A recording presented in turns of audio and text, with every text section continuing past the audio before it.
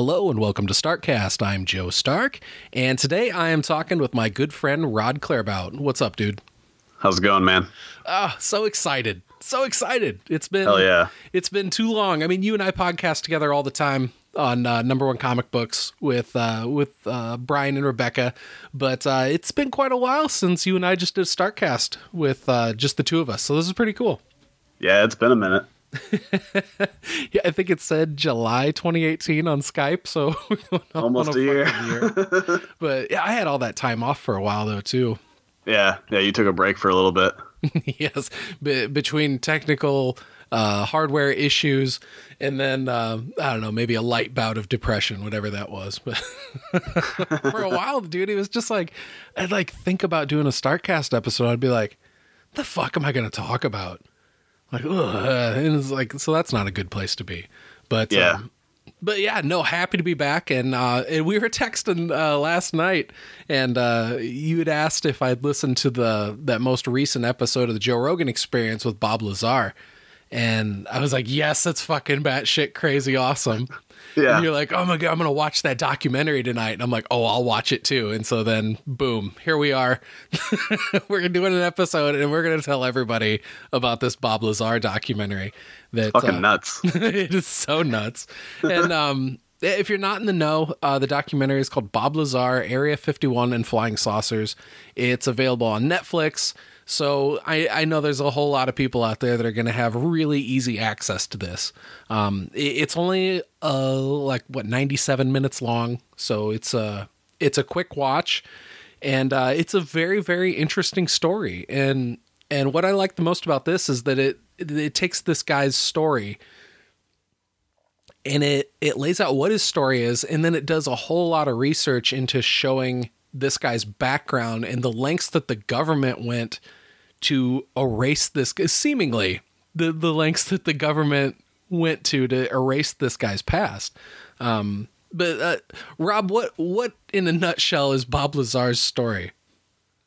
I mean, basically he's working for another, he calls it S4, which was in the Area 51 like compound. Basically, it was just a different building about 15 miles, I think, south of it, and he was a physicist that dealt with mainly like propulsion, and they had him come in, and he was, I guess he talks about he was applying for different jobs because he was originally working for Los Alamos, and he gets a couple vague descriptions of like a job that he might be doing, and he gets hired. He talks about his first day there, just filling out tons of debriefing paperwork, but he basically gets to try to reverse engineer some propulsion system that they've found that doesn't seem to be from this Earth or this universe, because the technology basically controls gravity and can produce its own gravity, which we don't have the technology to do.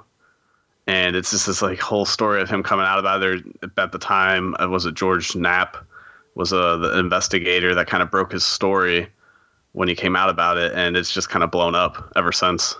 Yeah. The original story broke in 1989, and he came out and said that basically the U.S. government has alien spacecrafts in their possession. They have some that are operational, and they have some that are not operational. And the operational one, the ones that are not operational, they're basically like taking apart and trying to reverse engineer and figure out how these things work.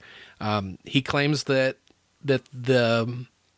the engine in these things basically is a very small antimatter reactor, and there are like, what did he call them? There's gravity amplifiers. There's like 3 gravity amplifiers around them, and they can just change the direction of where these gravity amplifiers are pointing. And so what'll basically happen is like 2 of them will be keeping the craft upright, and then another one will point forward, and it'll just create denser gravity in front of the craft, and essentially the craft just falls into that gravity well. And when it wants to travel super fast through space, it just points all those gravity amplifiers in the same direction, and it can travel really goddamn fast, apparently. I mean, the story is like fantastic, basically. I mean, there's really no other way to put it. It's just such an incredible story that, I mean, the rational mind just doesn't want to accept it, but when you look at all the other facts of what happened around it, the amount of times that he's been raided by the FBI, the fact that his birth certificate is no longer in existence, they wiped out all of his employment records, his school records. And in the documentary, they go and basically talk to people who went to school with him and say, yeah, he went there. They find an old phone book from one of the places where they said that he didn't work there, and his name is clearly in the phone book registry. And so there's so many fishy things around it. And the guy just doesn't seem like the sort of person that would be like, yeah, I'm going to make up this story. And so, I don't know, but just jumping right in right away, when the documentary was all finished up, did you believe Bob's story? Yeah, I believed his story just because, mainly he's never changed his story in the almost 30 years that he's been telling it. And then a lot of the things that he was talking about at the time that seemed just absolutely crazy have ended up in more recent years being proven that were actually true. So a lot of those things are what makes me believe in him. And I'm also one of those people. I think it's kind of naive of us to think that in as large of a universe as we're in all these galaxies, that we'd be the only planet ever that has some type of intelligent life forms on it. Yeah. To me, I just think that's kind of ridiculous to think that we're the only ones. So I've always thought that there's probably something else out there. It's just one of those things where it's so large. Is the chances of us actually coming in contact with it likely or not? So. Oh yeah. In relation to the size of the universe, like the Earth and its inhabitants are pretty insignificant, just in terms of the sheer amount of planets that are out there. But yeah, at the end of the documentary, I believed it too. And it, like the details of the story in, like how I explained how the craft kind of works and all that stuff, like that stuff is so out there, but it's the stuff that the government did in retaliation to him coming out and saying that. They were like really clinched it for me. It shows lots of clips throughout the documentary of the original 1989 thing that like he went on. It was like he was on some sort of, it's showing like a much younger version of Bob Lazar, and he's being interviewed by it. And the details he tells on his story then are exactly the same as the details he tells now. There's the part in where it shows the hand scanner. Like in that original interview, he described this hand scanner that you had to go through, and it would like shine an intense light through your hand and basically measure the length of your bones. And that's how it would ID you. And he said that you'd put your hand on it, and there were these little pegs that separated the fingers, and then there was a light overhead that shined down. And basically this guy that's doing the film, the guy who put this documentary together, his name is Jeremy Corbell. And he did a bunch of digging on the internet, and he actually found a picture of the hand scanner, and he shows it to Bob Lazar in this documentary. And the guy's like, wow, I didn't think I'd ever see this again. And it shows the picture, and it's exactly how he described it. It's this weird ass old, like 70s looking technology that you'd put your hand on. It had the pegs and everything. It was just unbelievable that this thing that this dude described like in the like 80s, like late 80s, early 90s. And now in 2019, he's being shown a picture of it. And I don't know, that sort of evidence right there. Like, it's almost like evidence of just little side things. It's nothing big, but it's like when these little details add up. Yeah, and he was so surprised by it too. Like he was, like you were saying, he never thought he was going to see one again. And the fact that he reacted the way, you could tell it was such a genuine reaction, that if he'd have been making this up and just describing something that he had never seen before, that seeing it, he probably wouldn't have had much of a reaction to it at first. Oh, wow. It was just so wild. And the raids that the FBI did on his place. Yeah. So like one of the big things that came out of that is they were saying that this reactor, it worked off of this element that I guess is an element that could be synthesized by, like, it's not a naturally occurring element on Earth, but it's something that could be synthesized. And they call it element 115. And in his original interviews, he said that he got some of the element 115 out of the facility. And so that George Knapp guy originally kind of helped bring this story to life. It's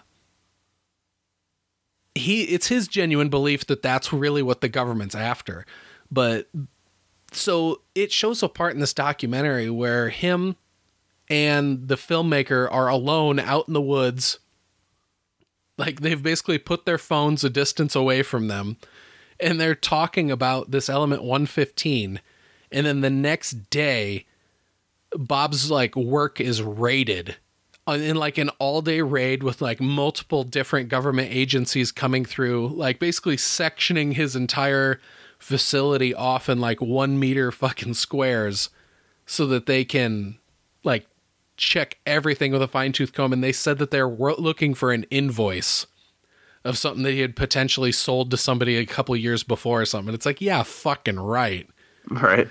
It's like, why would you go to all this stuff if it, like, there's plenty of fucking whack jobs out there that make up crazy stories. And if the government's trying to just say that Bob Lazar is one of those whack jobs, then it's like, why would you do that? Why would you raid his place? And so I don't know. It's lots of little evidence along the sidelines, and it's enough that piles up to where it's like, yeah, I believe him. And what's wild about that whole raid thing too is during like that, when they go out into the woods and they talk, basically before they have the discussion about this element 115, the filmmaker basically says, like, I'm going to encrypt this so that way if we decide we don't want to play it, we don't have to. I'm going to put them on separate like hard drives and all this stuff so that if we ever decide we want to release them, we can, things like that, to just show all the security. And we don't actually get to hear this conversation. They just show it sped up, that they did talk for probably 5-6 minutes about this element. And then then they put it back to normal speed and they're done talking about it. And even later in the documentary, he kind of tries to ask him about it again, and he still doesn't want to talk about it. So that alone is really interesting to me, that if this, I feel like a person that really was taking something like this, they would maybe be more wanting to let people know about it. And he's afraid to talk about it because he knows how. He basically explains like how important if we could have this element, because from the way I took it, we don't know. We can't synthesize it and keep it stable yet. Yeah. We can only create it as unstable. And he was explaining how all elements have stable and unstable atoms in it. And that the one that came from the spacecraft was completely synthesized or completely stable. And it looked like it was natural and organic. It hadn't been synthesized. So he was saying if we could ever get to the point that we had this technology, I mean, we could literally turn science fiction into real life, because we'd be able to produce force fields. We'd be able to move throughout time and space extremely quickly and things like that. And it's just, you could just tell how excited he was and interested in the technology, but how terrified he was that he knew it. Yeah, absolutely. And what's really wild too is that the FBI in that raid, they reference that conversation that those guys had by themselves out in the woods. Yeah. Yeah. They said this is about that conversation so clearly, even if they moved their phones far enough away, they were still being listened to some way. Ugh. That's some creepy shit, man. And then like some of the other small things they explain in the documentary that they did flight tests on it and maneuver tests, but they did them on Wednesday nights out over a certain mountain range, because that was when traffic on the interstate was least populated, so less likely chance of anybody seeing it. And he actually started for a few weeks straight, he took some of his friends out there to show them, and they actually put it on, they recorded it a couple times until they were finally caught the third time.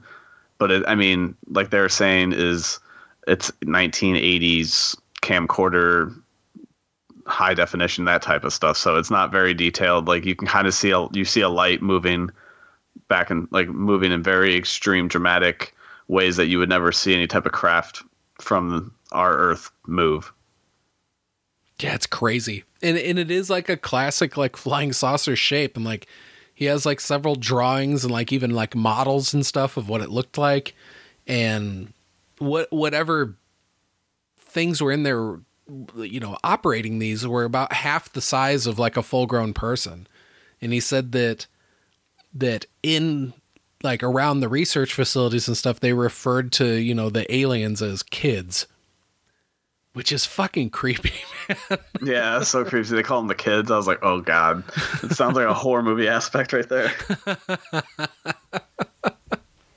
But yeah, so I mean, between the documentary and then listening to him talk about it on Rogan as well, like it's a really fascinating story. And if you're in any way, you know, a UFO enthusiast or anything like that, this is not something you're going to want to miss out on. Oh yeah, you got to check this out. I swear that this documentary was first released somewhere else because I remember hearing Rogan talk about it on an earlier podcast. Well, it was probably that like 89 interview. He probably remembers that. Well, no, like Rogan had mentioned that he just watched this documentary because that's how it got him wanting to get Bob Lazar on, because he'd been working on it for a while. He saw the documentary, but at the time, I don't think it was on Netflix, or if it was, I just totally forgot the name of it and never found it. It says on IMDb that it was released in December of 2018, so this one's a fairly new one. But I mean, all that story that George Knapp initially broke, he said that was picked up basically internationally, and it was played everywhere around the world, and that's kind of one of the things that really blew up Area 51. Okay, yeah, so maybe he was just referencing that original one, and at the time when I searched for it, it hadn't existed yet. Yeah, that hadn't been released on Netflix. Yeah, exactly. But I don't know. I think the documentary is really well done. It's really well shot. It's interesting how Jeremy Corbell does the interviews with George Knapp, because a lot of those are just kind of over the phone. And so you're not seeing George Knapp, but you're just hearing his voice through speakerphone. And towards the beginning of the doc, you actually see George Knapp, and he has like the most verbose fucking intro that I've ever heard anybody do. Right. And it's like, also, it's like he's standing in like apparently his house has like an indoor pool in it. Yeah, so he's standing in that area. Which is like the most echoey fucking room in existence, where it's like, okay, did you guys do this on purpose just for a weird effect? I mean, yeah, it was doing like that echo and everything. I was getting so annoyed by that at the beginning. I was like, is this the actual how the documentary is going to be? Oh my God. Could you believe the way that when he first started talking, though, I was like, is this fucking guy for real? Like, welcome to fabulous Las Vegas, city of sin, city of gambling. It's like, Jesus, dude, just fucking talk. It sounds like Casey Kasem. Right. And the other thing about this, which was great for the filming aspect of it in this documentary, is that Jeremy Corbell wasn't he wasn't a big believer in UFOs. He was trying to disprove him by doing this. And as he was doing his research and filming it, he realized like a lot of these things he couldn't, and that they ended up being true. So it was good that it was being shot more from like a non-believer's point of view compared to someone that just wanted to believe every single word he said. Yeah, absolutely. And it's narrated by Mickey Rourke, which I don't think was a good idea. No, I don't know why they chose him. He's so hard to understand at points in this. Like, it's just like the words are slurring together. Oh yeah, his voice is so fucking gravelly, where it's like it's just like having crazy. Sam Elliott or something. Yeah, it would have been so much better with Sam Elliott. That's funny that you bring that up, because that's what I was going to say. Yeah, because like if they're trying to go for that deep somber type voice and everything, at least use someone that's more you can clearly understand them better. I mean, I like Mickey Rourke, but I mean, I feel like Sam Elliott or someone with a deep voice like that, that's just a lot more crisp and clear, would have been better to use. It's not like it's not like his narration when you're actually hearing what he was saying was really adding anything to the documentary itself. They were just more kind of like transition points in the topics. Yeah, exactly. And so a lot of the stuff he's saying is fucking weird anyway. And I don't know. It's like his character from Sin City narrating it. The only way it would have been better is if it would have been his character from Iron Man 2. Oh, God. If he'd have been doing that terrible Russian accent the whole time, it'd have been a beautiful thing. Oh, so yeah, that's, I'd say we are both rational-minded people, but I don't know. At the end of the day, we both believed it. We both believed Bob's story. And yeah, it didn't seem crazy. I mean, if you were gonna have a person try and tell a lie, I feel like his profession, he was a physicist, those would be the type of people that could give you the most believable lies because they understand technology and the way things work very, very well. But the fact that he actually did work for all these places, it'd have been one thing if there would have actually never been proof that he did work at any of these places that he said he worked and things like that. Then you could maybe start the belief. But there's like what Jeremy was saying in the movie, in the documentary, is there's about like 5 or 6 different things that really made him believe that ended up becoming truths or that were never, that they could never prove were lies. So the fact that you go off of those 5 or 6 things that made him believe that he's telling the truth. Yeah. And the way that they close out the documentary is basically Bob saying, you know, look, this is my story. I'm not asking you to believe it. I don't care if you believe it, like, but this is what happened. And I like that that's how they leave it off. Yeah. I like that he uses the analogy too throughout the documentary. And even when he talks about it on the Rogan podcast as well, about basically throwing, this is like the equivalent of if we dropped off like a nuclear reactor or something like that in the Victorian era, they would study it and everything like that. They'd have no idea what it is, nothing about the technology because it hadn't been invented yet to really understand it. And it's kind of like what we're doing with this stuff. We don't know exactly how it works, and we're trying to figure out what's causing it to work the way it does. And he also, I think it's in the Rogan podcast when he talks about that some of these other, like, it's hard for us on Earth to grasp how technology would work somewhere else. But he was basically comparing, well, in another planet on a different galaxy, that element just naturally exists. So if that element naturally existed here, where do you think technology would have started at to begin with, instead of us going through the Stone Ages and things like that and building tools? If we'd have just naturally had this element, how quickly technology would have advanced. And it's hard for humans, I guess, just because we're not used to, we always expect that every other place is going to have the same type of technology increment growth. But that's not necessarily the case in these other galaxies where this technology could be. Yeah. Yeah. I mean, it's just such a wild thing. I mean, apparently this element 115, it directly influences gravity. It like projects its own gravity or something. I don't know. It's wild, and it's really, really fascinating. And man, if it really is the case, I hope it gets blown, completely wide open at some day. Because he basically, one of the reasons that he came forward was because he just felt like it was like a real crime to the scientific community that the government had this technology and they were sitting on it and they weren't making it more widely available for study and letting more people in the scientific community take a crack at unlocking it, because it would completely change everything. There would be no more gas. Like cars and everything like that would pretty much all go away. The current status quo for many different technologies would instantly be affected. And then it leads into the more conspiratorial overtones of, well, do the people in power really want that to happen?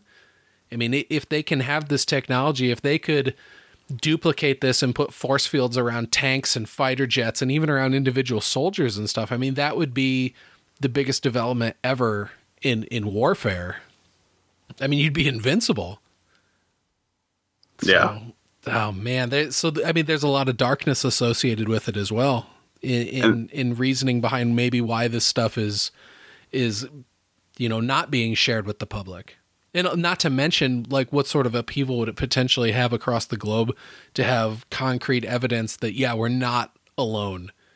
And there are other peoples out there that's technology is so advanced that we can't even wrap our fucking heads around it. And then that can lead into the other scary questions and paranoia of, do they mean us harm? Are they going to wipe us out? All of that. And then clearly, if they have enough of these crafts and they're just here in the United States, you'd have to think that there's potentially some elsewhere around the globe. Yeah, well, and the thing too, I also I feel like the main, if this is true and We don't have any idea exactly what it is and how it works and things like that.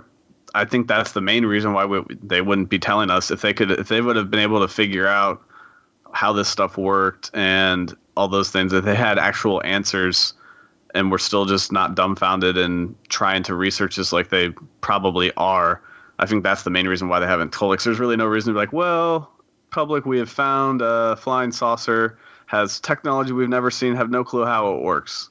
You say that and it's just going to cause panic across the world.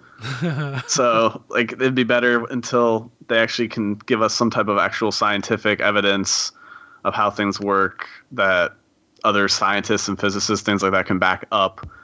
I think it does make more sense to kind of try to keep it from the public in that sense.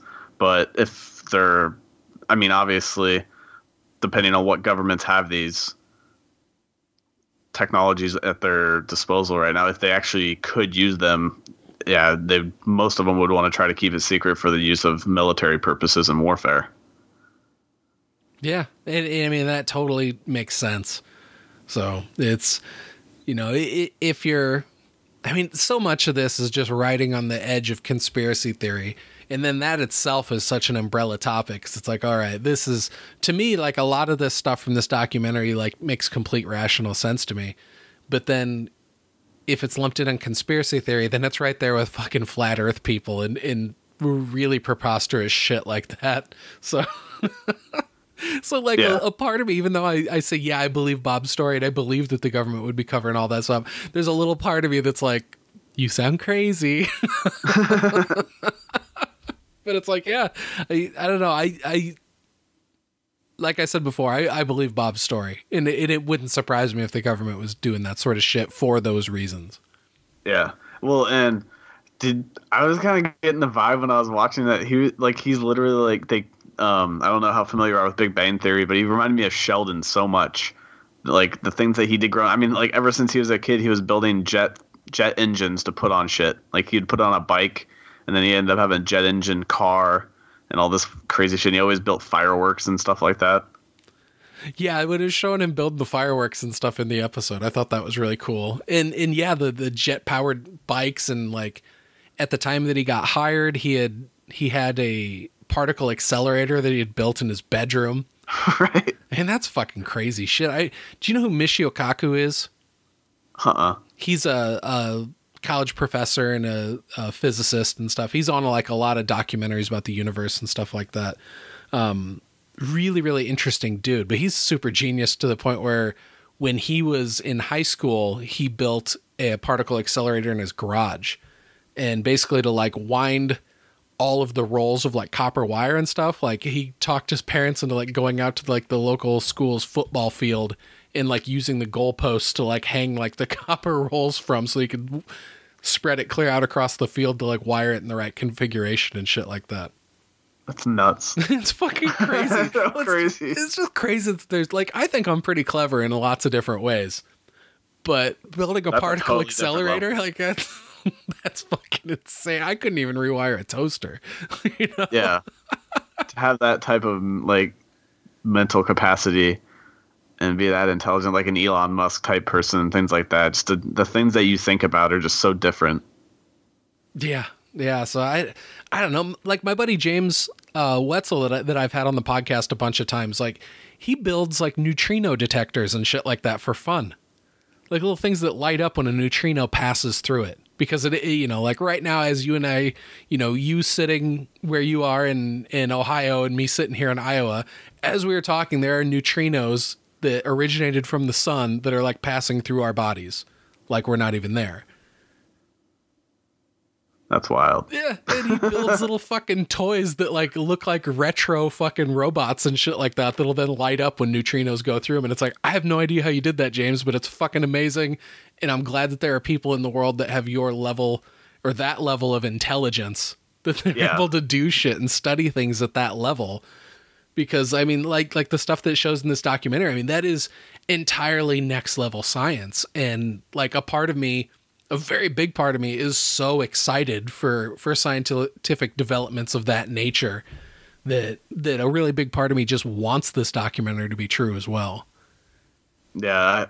I don't know if we'll ever be told, or if there's ever going to be some type of big enough phenomenon or something that basically proves that there's UFOs, but who knows? Maybe we'll get lucky.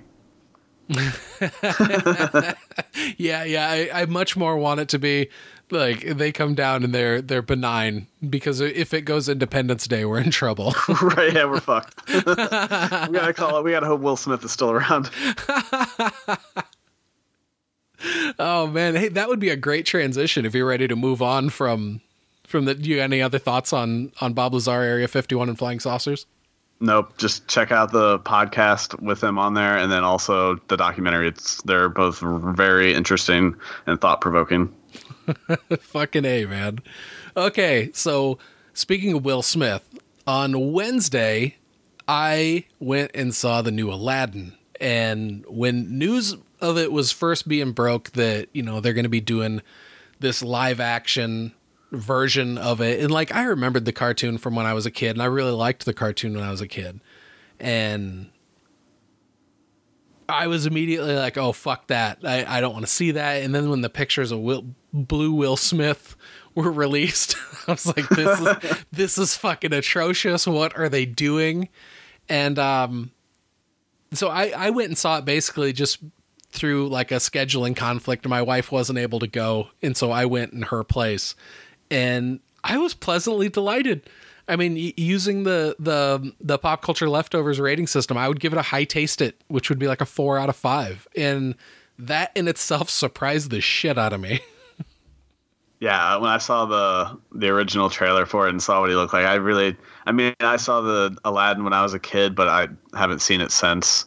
I played the video game on Sega as a kid too, but yeah, I had no interest in seeing this movie. I'm not a huge Disney person to begin with, but yeah, seeing him, I was like, oh god, this could be real bad. Yeah, and I mean, I went into it like basically sitting in the theater seat like, oh geez, this is just going to be a waste of 2 hours of my time. Like I'm happy to be here with my kids, and I went with my sister and her daughter and my mom. And so that was really cool, because I'd never, like when we sat down, my mom leaned over and she's like, this is the first time I've ever had both my kids and all my grandkids all together in the movie theater. And so that was really cool, especially for her.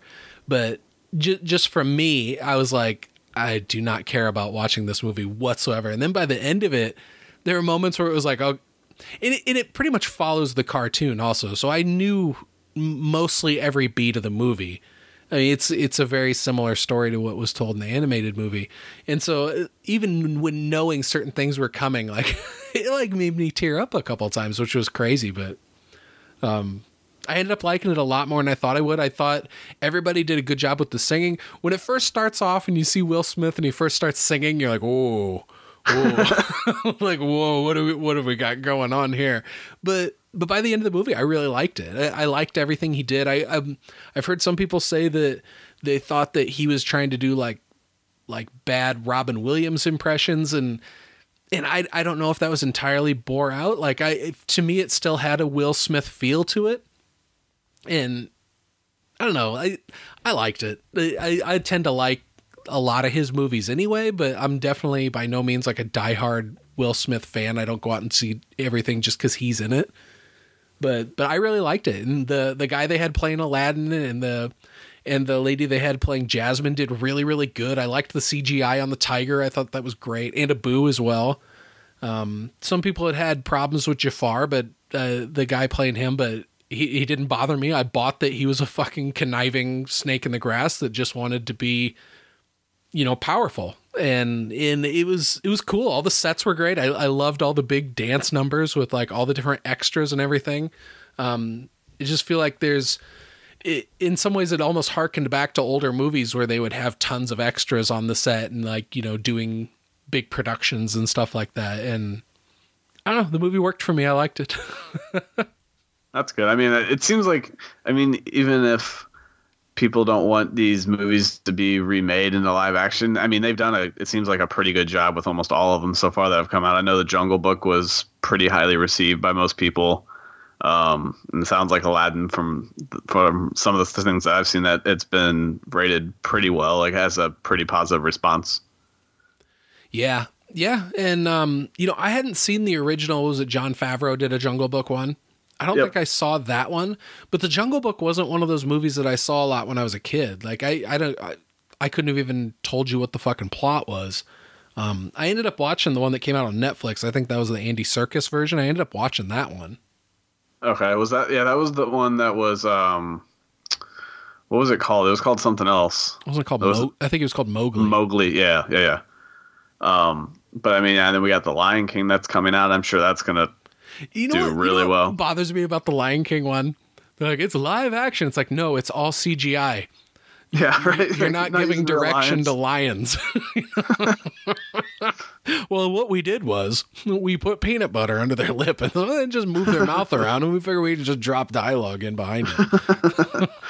You've heard about, I know Rogan's talked about it, but like that one movie with like, it was like one of the deadliest movies ever that they tried filming with like like family that owned all these lions or whatever. I wish I remember what that was called, but yeah, there was all people getting fucking mauled and shit like that. Yeah, something stupid. It was like they had like a lion sanctuary, and they were just trying to like film lions just like living throughout their house and shit, and people were getting attacked like left and right. Jeez, did it have something to do with like young Melanie Griffith? Because isn't that how she grew up?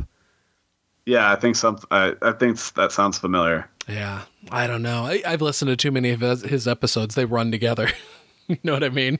Yeah, that's true. And he always overlaps with a lot of his topics. He always repeats himself a lot. Oh, have you ever seen the Joe Rogan JRE bingo cards online? No. It's like you get to mark it once he mentions this and stuff. Yeah. That's awesome. Like young Jamie pull that up as one of them, and DMT. Hunting, all this sorts of shit. He always talks. He seems to talk a lot about the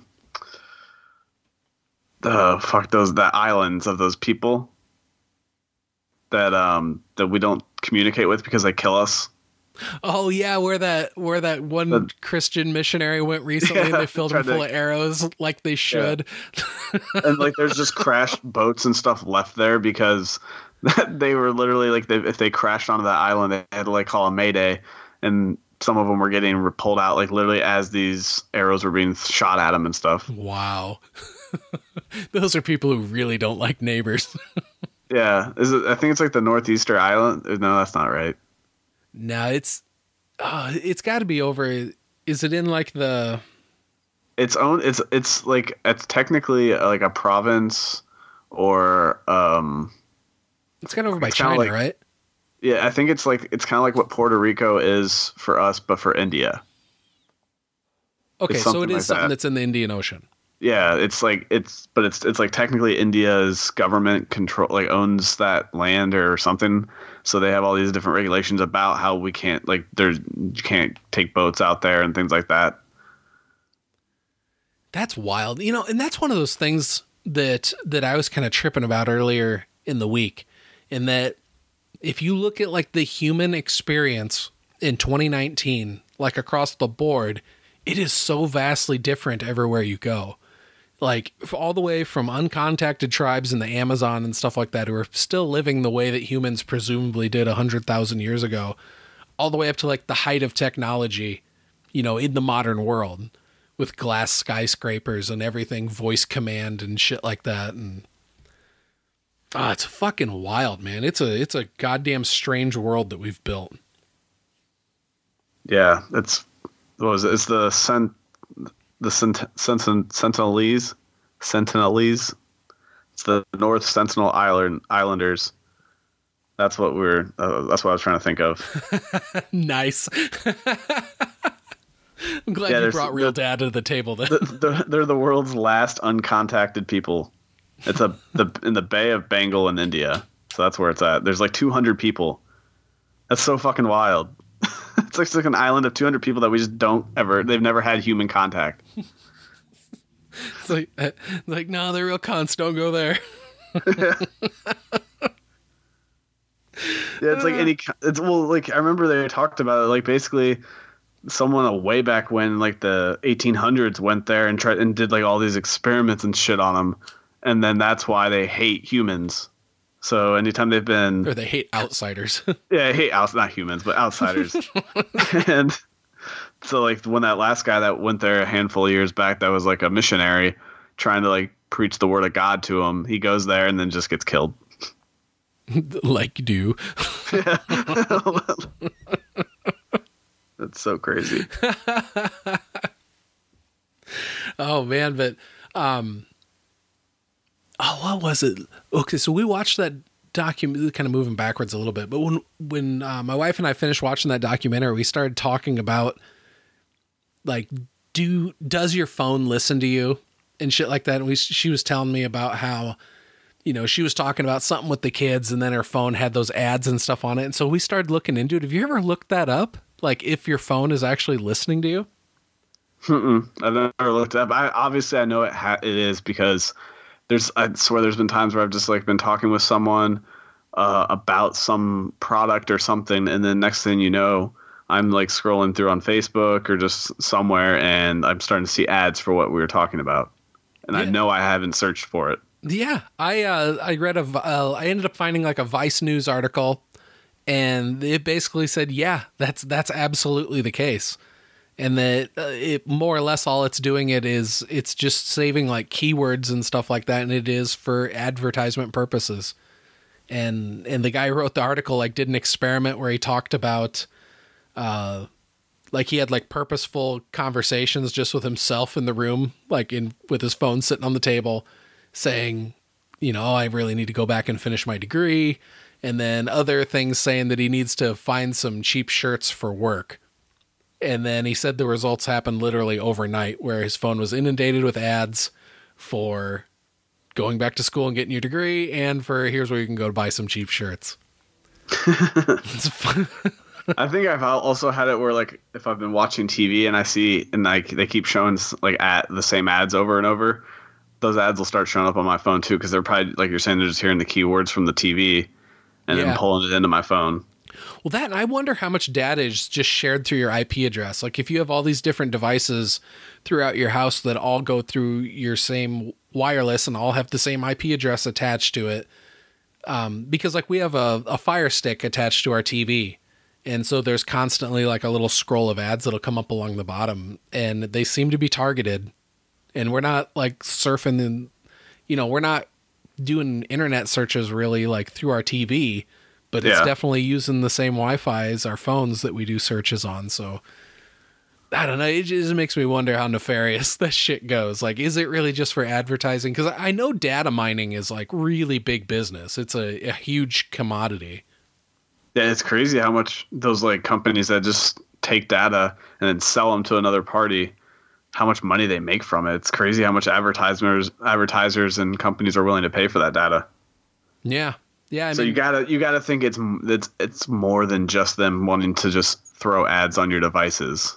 There's got to be some other second goal in mind that maybe we haven't seen as the public yet. Yeah, because I don't know, either that or just maybe a lot of people aren't the way I am, to where it's like, if you fucking interrupt me with shit and try and offer me stuff when I don't want it, I'll not use your service just to spite you. You know what I mean? Like, yeah. I could be really hungry, and if you just show up and knock on my door and try and offer me fucking food that I'd have to buy, like a part of me will be like, fuck you, I'd rather drive to the store than make you think that you just did a good thing by coming up and, you know, making an unsolicited fucking knock on my door. It's like, fuck you, man. I really need to improve the use other door fucking sign on my front door.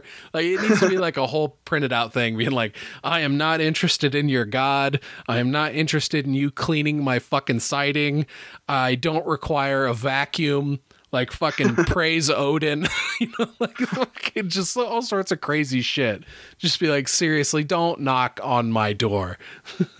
Well, that's what, like, I'm annoyed. Like, I always hate having like salespeople come up to me at stores. Like, no, if I need your help, I'm gonna come to you. Don't bug me.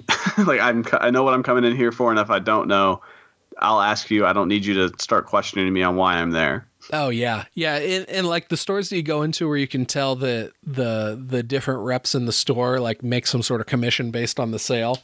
Yeah, they'll always try to push a certain product or company on you. Yeah, that's the words. Well, when you are ready, I'll be over here. My name's Justin. I'll be happy to help you. It's like, hey, fuck off, Justin. Right. I'm going to go to your other coworker just to spite you now for coming up to me. Did anybody help you today? Not Justin. Anybody listening to this is like, wow, Stark really is kind of a cunt. It's like, it can be. I hate that shit too, man. Like, I don't know, but part of me is just like, when I go to a store, I go in with a fucking plan. Like, yeah, I don't walk into a Best Buy like, I want to see if they can sell me a TV today. Exactly. Like, I don't just go in there with that mindset. If I'm going into like an electronics store, or any store in general, unless it's Target. I mean, Target, they don't come up to you and bug you, though. They just let you fucking put everything in your cart that you don't need and then leave without the one thing you do need. How Target gets me every time. So that doesn't happen to me so much. I go in with an exact plan of what I want. I make a beeline to where it's at in the store. I pay for my shit. I usually do Target, but Target just ends up having so much other random shit that I just get sidetracked. Yeah, for a while there, every single time I went into Target, it was like, no matter what I was getting, I'm also going to walk out of here with 2 to 3 booster packs of the newest Magic set. It's like, oh, fuck. That was an extra $12 I didn't need to spend. Oh, man. Me and Lindsay fell down a fucking rabbit hole with that. Did you? Yeah, we're not playing it as much as we had been, but man, there were weekend days where we would fucking play it for like 8 or 9 hours straight. It'd be fucking crazy. You know, it would take little breaks, but but for the most part, it was like, yeah, we were playing lots of games in a row. Yeah, tomorrow I'm actually driving to Peoria. I'm gonna go play in a small draft tournament with my buddy Jake, so that'll be fun. Oh, that's cool. Yeah. I've still been getting like my Ninja Turtle NECA stuff that I've been collecting, and of course this year they had like another San Diego Comic-Con exclusive that they were doing through their website, and it was so fucking stupid. Like, it was impossible. Like, the way they did it is they had like pre-release ones that were going on their store, and then the rest you only could get at the con. And so each day they had like a limited amount of every one of their exclusives that they would put on the site. Starting at this time, you could get it, and the stuff would literally sell out within like 2-3 minutes max. But Wow. Every single day, most people were having an issue with like I would go to add it in my cart, and then I hit the checkout button, and it would nothing would happen. So a lot of people were having that issue, and then they did another last like call pre-sale of the same stuff yesterday, because what they do is like they have like rules on like a limit of 2 can go to a house, and then like, so basically after they look through all the orders and like the scammers or the bots and stuff like that, then they cancel those orders, and whatever stock they have left they put back up there. And they literally had like 6 of these Teenage Mutant Ninja Turtle sets for this year. It was like a 4-pack of like Splinter, Shredder, and a couple of the Foot Clan members. And the way they had it this year is they had like the individual packs of their different exclusives, and then they also had a bundle of everything together that was the most expensive. So the only thing that was still available for an extra minute was the $400 bundle of everything, compared to the $100 or $125 I think it was for just the Ninja Turtle set. So it's like most of the people had no chance to get the Ninja Turtle set, and if you really wanted it that bad, you'd have to buy the $400 bundle. Ouch. With everything else. So I was like, fuck that. I was like, I'll just wait like a year or something like that or 2 and see if I can get it for like a reasonable price on eBay from someone. Because like right now it's obviously going to be going like 3 times the price of what it costs, but I could see it just being like a little bit over like retail, hopefully in a couple of years. Yeah, you just gotta wait for that demand to die down.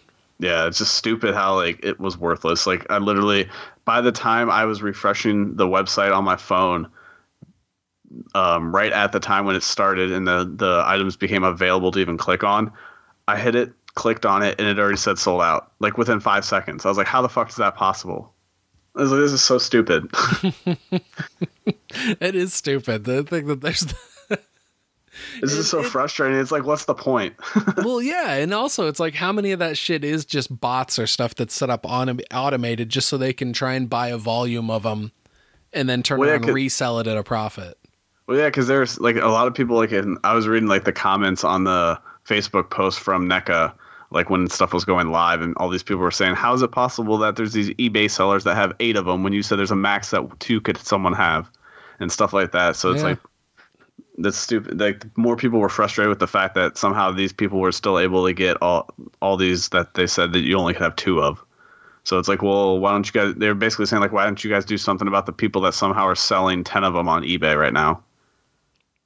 Yeah, it's a sketchy. It's one of those things like sketchy. You fucking hit it, man. It's that resellers world that's so annoying. Like it's the same thing with I've started to kind of like get into shoes a little bit, just kind of like have a few more pairs, and some of them like obviously like Michael Jordan shoes and stuff like that, and all the new shoes that come out, how quickly like resellers will just buy up all the stock at a store. Like that's like their full-time job, is they just wait out at shoe stores before the drop of a new shoe, and they'll buy as many of them as they're allowed to buy and then just go and resell them. And it's like a normal person that just wants to get a pair of shoes that normally costs like $150 maybe ends up going to be like $4,000 or $5,000 depending on what shoe it is. Sometimes it's so stupid. That's so weird. What's your take on Yeezys? I think they're ugly shoes. I would never own a pair. Thank you. They are ugly. They're like a ugly ass moon boot with Velcro looking piece of shit. Yeah, I think they're ugly. I've never been someone that wants to just like buy a shoe to resell it, because I feel like the hassle of trying to resell it. And if it's not something that was going to be like my full-time job, I don't really feel the purpose of doing it unless I knew I had a buyer already set up and they said they would pay whatever for it. Then I would do it that way. Like I would get a pair for myself if it was a shoe I liked. But I mean, for me, I'm more of I like Air Maxes, like Air Max 90s. But yeah, the Yeezys are so fucking ugly to me. And a lot of shoes get like super hyped up because it's someone's new shoe that's coming out, like a LeBron James or something. So people are just buying them because of the name. And so they become super expensive right away. But then it's all just like a hype type thing, more or less. Like there's only a handful of shoes probably that actually hold their value. And a lot of the times it's some of the Jordans that hold their value. Yeah. I've never been anything close to a sneakerhead or anything like that. Like I buy shoes purely for the utility of just wearing a shoe. Like right now I have like a nice pair of like office shoes that I wear to work. And then I've got my other shoes that are, I think they're just, what the fuck? I can't even think of what brand they are. I think they're Asics, and they're just like the gel heel ones, because I've put on enough weight to where now like my plantar fasciitis is starting to creep back. And so I was like, well, fuck, and I bought them right before C2E2 because I knew I'd be walking a lot on concrete all day. And so the shoes I got are still fairly new. And I keep reminding myself, like, especially every time I see someone go running past my house, I'm like, fuck, I need to start running again. I mean, I got the shoes that I could do it. I just need to make myself go out there and do it. It's like, I've just been in this like perpetual mode of, I know I need to go out and do the exercising, but I'm just like incapable of making myself do it. Like I did not count on how like mentally and emotionally exhausted I would be getting off work with the new job I have. Like, and I've been doing it for like a year and a half now. And it's like, I'm starting to kind of get the swing of it to where I'm not super stressed out like I was in the beginning. But it's still enough stress and stuff to where I get off work, I'm like, I don't want to fucking do shit. And I know I'd probably feel better all around, physically, mentally, spiritually, if I were to go out and start running and get that level of sweating and stuff going on a daily basis like I had in the past. Yeah, it's tricky because it's like you got to get getting into that routine again. And that's why I always try to make myself go like right after work. I don't go home first. I always pack my gym bag before, just because like I know once I get home after work in the gym, like I'm usually just exhausted and worn out. So it's like I don't really want to do a whole lot. I just kind of want to kind of recharge my batteries and just kind of decompress. And I know like on like when I take rest days here and there, they're nice, but it's always like I feel like I need to be doing something even when I just come straight home from work.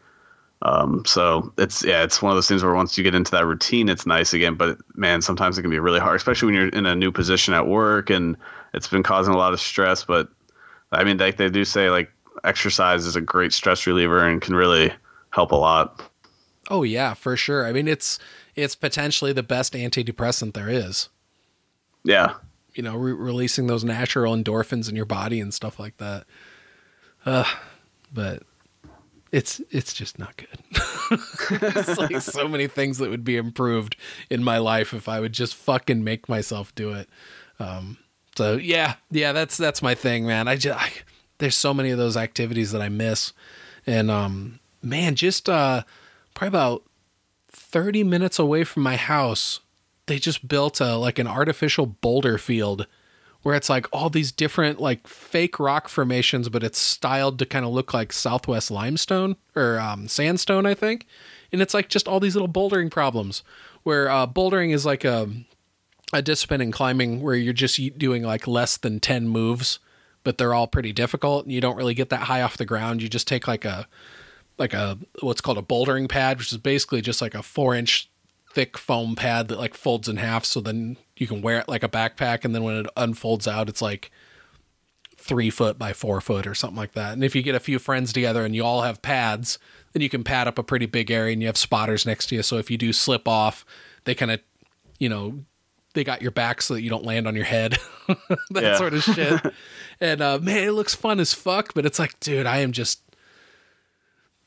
it's bad. Like I've lost all my fucking finger strength. All my calluses from when I climbed years ago are totally gone. And it's like, man, it's like climbing is one of those things that I still think about a lot, but it's like physically I'm just no longer there.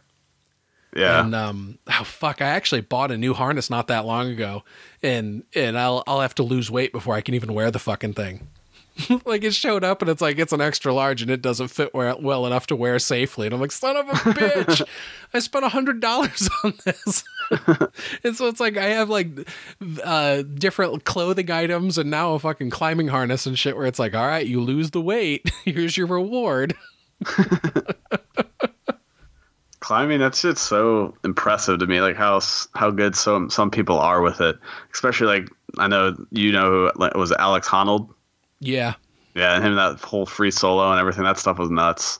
And just like seeing climbers in general that are just so good at what they do, and they make it look so easy, and how strong you have to have with grip strength and just everything to stay focused like that. Have you watched the Dawn Wall on Netflix? I don't believe so, not yet. That's a good one to check out. I know there was one documentary that you told me about that I watched a while back, and then I obviously saw the Free Solo documentary that came out. Was it earlier this year? Yeah. And that was really interesting. I mean, I had already known because in the other documentary they talked about Alex Honnold and him free soloing stuff in the other one, so I knew of him. And then watching this one was just. So you probably did see the Dawn Wall then. The Dawn Wall is the one where they were on Yosemite for like 18 days in a row before they got to the top. Oh yeah. They talk about the whole, because that's the one he free solos, right? See, he's not free soloing; he's free climbing it. Or he's doing El Capitan. Right? Yes, he's doing the Dawn Wall. So basically, like El Cap is like kind of split in half by this feature called the nose, which is basically just this like kind of big buttress in the wall that sticks out a little bit further, and then there's more wall to the left of that and more wall to the right. Well, the wall to the right of the nose is called the Dawn Wall because as the sun rises over the rim of Yosemite Valley, that section of the wall is the first one that gets light. And it's also the most featureless section of the wall, meaning that there's really not lots of ledges and really clear crack systems and stuff that run up it. And so Tommy Caldwell was the first one who kind of pieced together that maze on how to start at the bottom and free climb all the way to the top, doing it just a pitch at a time. And so in free climbing, it's like you're using a rope, but the rope's just there to catch you when you fall. And if you do fall and the rope catches you, then that just means that in order to do the route free, you just need to go back to the beginning of that pitch, basically where you started from, and redo it again. And so in the Dawn Wall, it shows Tommy Caldwell and Kevin Jorgensen just kind of like swapping leads going up this wall, and they're trying to do every pitch free, and they get stuck in this one section where they're doing this big long traverse where they're having to climb sideways, and Tommy eventually gets through it, and then it takes Kevin like another fucking week or like 9 days or something like that to be able to pull it off. And he eventually catches up with Tommy's high point because Tommy just waited for him. And it's a fucking incredible documentary. And it shows all this backstory because Tommy Caldwell's got an amazing story in itself. Like, he had been on that one climbing trip in, what was it? One of the Stan countries over there. And basically they got abducted by fucking like a terrorist group. And they were held captive for like a week. And then it got to the point where there was just one of the kidnappers left with like the group of 4 or 5 people that they had kidnapped that were all climbers. And he was like leading them up this fucking cliff. And Tommy basically turned around and fucking pushed the guy off a cliff. And that's how they escaped. Was Tommy had to fucking, and it turns out that the guy didn't die from it. But in Tommy's mind, like he just fucking killed somebody. You know, and this was just some like kid who was like a climbing prodigy from when he was a child. And so like it completely broke him for a while. And then the relationship and marriage that came out of that. And then that eventually dissolving. And then in his grief, like he decides he's going to throw himself at this project of figuring out how to climb the Dawn Wall. And then years later, like him and then Kevin Jorgensen, who joined him along the way, finally fucking pull it off. And it was like one of the biggest feats in climbing. But here's the fucking crazy part is that I think it was within a year. Right now, the strongest climber in the world is this kid from the Czech Republic named Adam Ondra. And Adam Ondra came back with almost no trad climbing experience and fucking repeated the Dawn Wall in like a week. But like he had the whole topo, like he knew where all to go. And like, cause he had talked with Tommy and Tommy told him basically how to climb the route. Because a big part of doing a first descent is conquering the unknown of being like, does this thing even go? Does it even work? Whereas if you're a second person to come in and do an ascent, you're like, oh yeah, so-and-so already did this. I know it's possible. Kind of like what was that time for like a mile run to where people were like, oh, that's never going to happen. And eventually person, a 4-minute mile. Yeah. Eventually one person broke it. And then a whole bunch of other people did because that initial doubt was then erased. Yeah, because at first no one thought that it was actually possible for someone to run it, and then once someone did, then enough of those people that probably had gotten close before were like, okay, it is possible. I just got to do something else slightly different or whatever it might be. Exactly. Yeah. So I don't know. The Dawn Wall is an amazing documentary, and I highly recommend everybody checking that out. It's very different from Free Solo because the stakes in Free Solo are the stakes in the movie Free Solo is really what makes that such a popular documentary. This compelling story of if he makes a single mistake, he's going to fall and he's going to die. And the Dawn Wall's not that. Yeah, I think the one I saw it was more focused, I want to say, on El Cap, because they talked about, I think, more about the history of like people originally climbing in. It took them like a month or something like that. Did you watched Valley Uprising then? Yeah, that's the one I watched. Okay. Yeah. Valley Uprising's really good too, because it shows like the real history of it. The first people that went up and just aid climbed it from bottom to top. They were using like fucking hemp ropes tied around their waist. Oh, and then it tells that fantastic story about that fucking plane that crashed in Upper or Lower Merced Lake. Yes, with all the weed that got frozen in the ice. And all these fucking climbers were just backpacking out there and pulling out like fucking bales of marijuana and then going and selling it in San Francisco and shit. And that was like the basis. That story was the basis for the movie Cliffhanger. Oh, it was? Yes, it was. Oh, that's awesome. I mean, I still love Cliffhanger. Oh, God. Jesus, Cliffhanger is so fucking funny to me. What's funny is I saw Ace Ventura, Pet Detective, or the When second Nature one, Calls. When Nature Calls. I saw that before I saw Cliffhanger. So that opening scene with the raccoon, I had no idea it was like a parody of Cliffhanger. So then when I saw Cliffhanger, I started laughing because I was like, oh, they're making fun of this. Okay. That stunt woman that did that stunt where she drops, she had to do that 5 or 6 times for the film. and she was paid enough that she went out and bought like a brand new truck and paid cash. Damn, what did you just drop her into like a net or something? No, it was just a controlled fall where there was like a static rope, or not a static rope, but a dynamic rope that she would have been attached to. Okay. So there's two different types of rope. Essentially, there's a static rope, which really doesn't have that much stretch to it. And then there's a dynamic rope to where it elongates up to like 30% or so. And so it's kind of like a bungee cord almost. Yeah, not quite, but yes, it's got a little bit of a stretch. It has a little give to it. It's not going to like snap you at the end of the bit. Exactly. To where if you were to do even like a 12-inch fall and fall in completely static gear, like it could rupture internal organs. Because it's almost like whiplash. It's just like whiplash basically for your whole body. It's terrible. Like I've read stories in climbing to where if somebody's like standing on a ledge and they're just using like a nylon runner, which is basically just like a loop of like nylon, and they just have that attached to like a carabiner and they have that clipped into the anchor and the other ends say like just like girth hitched to like their belay loop on their harness or something, and there's a little bit of slack in the system and they fall, like they can fuck themselves up, internal organs, they can break steel gear. Like, just the forces involved are fucking insane. And so that's why, like, a dynamic rope that has a little bit of stretch to it, because that's going to absorb a lot of that force. Yeah. But a dynamic rope can only take so many falls before it needs to rest, and then it'll slowly kind of shrink back to its original length. Okay. And so, like, if you're working, like, a really hard project in climbing and you're taking lots of lead falls over and over again, you're going to notice that the falls are going to start feeling more and more painful. Yeah. Because you've just taken all the stretch out of that. And so basically then you just like flip your rope around, you tie into the other end of it. And so you spend like the first half of your day climbing on one end of your rope and then the next on the other. But what'll happen eventually is if you don't do that, your rope will get what's called core shot, because all the strength in a climbing rope comes from the strands inside. It's the core. And then the outside, the colorful thing that, you know, because usually you see people climbing, it's a colorful looking rope. Yep. Well, that colorful sheath on the outside is just to protect the core. And so what'll happen is after that dynamic is gone, you know, it takes about 4 to 5 feet of rope to do your tie-in knot.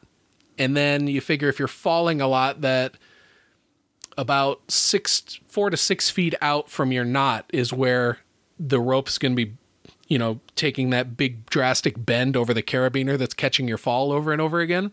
And so that one little short spot of the rope is where it's losing the most of its dynamic stretch. And so eventually it's going to break right through that sheath and it's going to show you the white inner core of the rope. And so that's called your rope getting core shot. And so then you have to trim out that last 10 feet of your rope. And then all of a sudden if you're climbing with a 60-meter rope, you now have a rope that's like, you know, it went from 200 feet to 190 feet. And so you got to keep that fresh in your mind, because, if you trim your rope down too much and you climb on a really big route, you might be getting lowered to the ground to where you've climbed all the way up to the top of this route. And then your belayer down on the ground is just letting rope slide through. And so they're lowering you to the ground. And then all of a sudden the rope goes through the end of the end of the rope goes through the belay device, and climbers then get dropped. And so they might be like still 20 feet off the deck, and the belayer's just watching their climber lowering them, and all of a sudden the rope slips through their brake hand and goes right through the belay device, and the climber decks. Like, it happens a lot. No thanks. I'll stick to the ground. I've heard multiple stories about it. But like, so what you're supposed to do is you're supposed to either be aware of the fact of how tall the route is in relation to how long your rope is, or you tie a good thick knot you tie a stopper knot in the end of your rope. But not everybody does that shit. Yeah. So anyway, I'm good staying on the ground. I don't need to climb. Yeah. So anyway, that's my. I don't know why I went on such a long tangent about climbing ropes. I'm sorry about that. This is one of those subjects I know too much about. But the other cool thing when it comes to the stunt people from Cliffhanger was Sylvester Stallone's stunt double was a guy named Wolfgang Gullich, and I think it's Gullich. And at the time, he was like the Adam Ondra of his era, which is pretty cool because like at that time, Cliffhanger, Sylvester Stallone's stunt double was the strongest climber in the world. So that is kind of cool. In the climbing scenes in that, it's Wolfgang doing the climbing. And he was the first guy to climb the grade.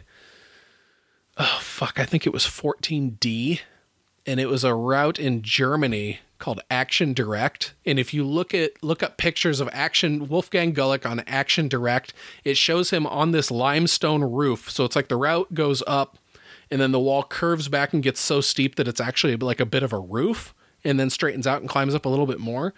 Well, it's just pocketed limestone climbing. And so literally in that roof section, it's just mono pockets. So you can just hang from one finger, and you have to like completely campus through them, meaning your feet aren't even on the wall. And so there's these really classic pictures of Wolfgang Gulick just hanging by fucking 2 fingers completely under this roof, like just trying to pull through it. It's goddamn amazing. Yeah, I'm looking at pictures of him right now, climbing shit. Yeah, isn't that cool? A lot of the times, it looks like he just is using 2 fingers in each of his holds. That's insane. It's fucking insane. I think he eventually died in a car wreck. I think he was driving somewhere in the mountains and there was like a rock fall and it like hit his car, and that's how he died. So that's tragic. Yeah, that's crazy. Yeah, because I mean, how much more climbing would that guy have fucking done if he wouldn't have died that way? But did he ever do any free soloing, or did he always do something with a rope? I'm sure a lot of those lots of climbers do free soloing, but it's like, let's say they free solo something that's so easy for them that it's not like a difficult route that anyone thinks of. But then the reason Honnold's was so impressive is because it isn't a super easy mount. Exactly. El Capitan it wasn't very easy to climb to begin with, and no one ever even thought that free soloing it was something that anyone would ever want to do. You hit the nail on the head. That is exactly right. Like, there's lots of climbers that go out and free solo stuff that's super fucking easy. There's this awesome video you can find online of a climber named Dan Osman, and he is speed climbing this route that's like, I think it's like 700 feet or something like that. And he literally like hits like a stopwatch like on his wrist, and then runs at the wall, runs up this fucking thing, even like doing like full all points of contact off, jumping up to the next hole, double dynos, and like racing to the top, and then he gets to the top and like hits the stop button. I think that's OSMUND. And that is one of the wildest fucking videos. Like, that guy was a fucking wild man. And that motherfucker eventually ended up dying because he had a rope swing rig in Yosemite where it was not a rope swing, but it was like a controlled fall thing where it'd be similar to like what that stunt woman in Cliffhanger did, only except for it being like during like a big rope traverse where she's just falling into open space. This guy was actually running and jumping off the edge of a cliff, similar to being on a bungee cord, but when you get to the end of it, it would basically turn into a big pendulum swing, right? Okay. And so he had left this thing up over winter in Yosemite and then went back the next year and jumped on it again after it had been all weathered and the rope broke and he fell. So that's human error. That's always like blows my mind that something like that climbers do. Like, how do you think that the rope integrity is still going to be where it was when you leave it out in like those type of weather conditions all winter or however many seasons it was over, without like testing it somehow in a more controlled, safer environment than just, I'm just going to jump off the edge of this cliff real quick with it attached and see what happens. Yeah, it's just human complacency. It's they're just so used to nothing ever going wrong, and they've done it so many times that they just don't think anything of it. Yeah, when climbing gear is brand new and it's set up correctly, it's not even going to notice that you're on the system, because the weights and the force limits that are at the max level of what the equipment can take is so much bigger than what a person would like realistically generate. But after something that's been exposed to ultraviolet light and it's been degraded, and if it's left on the rock and stuff, there's lots of little critters that live in the rock that like to chew on soft goods like that. So it was just human complacency, and like, he's far from the first professional climber that has died because of that. There was there's a really cool documentary called Wind and Rattlesnakes. It used to be on I think it used to be on Vimeo, and it's about fucking blanking on the guy's name now. He was a real famous climber, and he died basically because he should have bought a new harness. Yeah, I remember. Doesn't Honnold talks about that guy, doesn't he? Yeah, I think so. The dude had like the harness for like 20 years or something stupid like that. He just never replaced it. It's basically on its last leg and it just broke. Yeah, and there's a guy in the Wind and Rattlesnakes, in the documentary that was one of this guy's climbing partners. I can't believe his name's not fucking popping in my head. I'm looking it up right now to try and figure it out. But basically, he tells a story about when they were younger, and he was looking at the harness that his buddy was using, and he was like, "What the fuck is that?" And so he went and told the guy's dad, that, hey, so and so's birthday's coming up. He needs a new harness. And so his dad bought him a new harness, but basically his dad was like, "Hey, let me see this harness you're using." And his dad then pulled out a knife and started cutting it into pieces, and then gave him $50. Didn't want him to use it anymore. Yeah, I gave him $50 and was like, "Okay, you need to go buy a new harness now. Here's $50 for your birthday." And he said that basically somebody just needed to do that again. And it's like, oh fuck, that is. God, what's crazy is I can think of all these different routes that this guy did, but I cannot fucking think about it. It doesn't. I mean, to get complacent with it too. Isn't that more or less because like you get so comfortable with the equipment and getting it? Like, I'm imagining you have to break in harnesses and stuff, right? You don't really have to break them in at all. You don't? Okay. I wasn't sure if that was kind of part of it. Because obviously, like, the price of them wasn't so expensive that, like, that was his reason why he never got a new one, because he could just never afford one. It wasn't something like that. It was just he got so used to it and never had an issue with it. Well, and the thing about, like, with professional climbers is, like, Alex Honnold makes a shitload of money being a pro climber, but it's also just because his name is known to people outside the climbing community, whereas a lot of sponsored climbers and stuff like that, they're getting paid in, like, they get really good deals on, like, shoes and equipment and stuff like that. And so it's like, for somebody to think, oh yeah, he just couldn't afford a new harness. It's like, no, you can afford a fucking $30 harness. Yeah. Yeah, it's not like it was one of those things where the harnesses are like thousands of dollars, and this is a guy that just lives out in his van, doesn't have a job, and just climbs. So it'd have been hard for him to get that money. So it's just one of those things where it's like, damn, if only he would have just spent the 50. Okay, it was Todd Skinner. It fucking came to me as if in a vision. That would have bothered me for a long fucking time. Makes for riveting podcasting, but fuck it, it's free. You would have texted me like 4 days later at 3 a.m. It was Todd Skinner. And you'd have been like, who the fuck is Todd Skinner? Dude, there's a cliff line in Wyoming called the Wild Iris, and it was him and his friends that developed that place originally, and that was it's all limestone stuff. And what's funny is when I look at videos of Wild Iris and see like the type of stone and stuff they're climbing on that they were all going fucking nuts for, like in the early 90s, it's almost identical to the limestone we have here in Iowa, which is fucking hilarious. Oh, that's cool. Yeah, because most people are like so dismissive of Iowa as a place that's climbing. It's like, we got fucking uber sick limestone, yo. It's uber sick. It's uber sick. On your sick, gnarly proj. Yeah, I miss doing it, though. I need to get back out there. See, I'm just doing it again, Rod. I'm just fucking paying lip service to the fact that I need to be in better shape.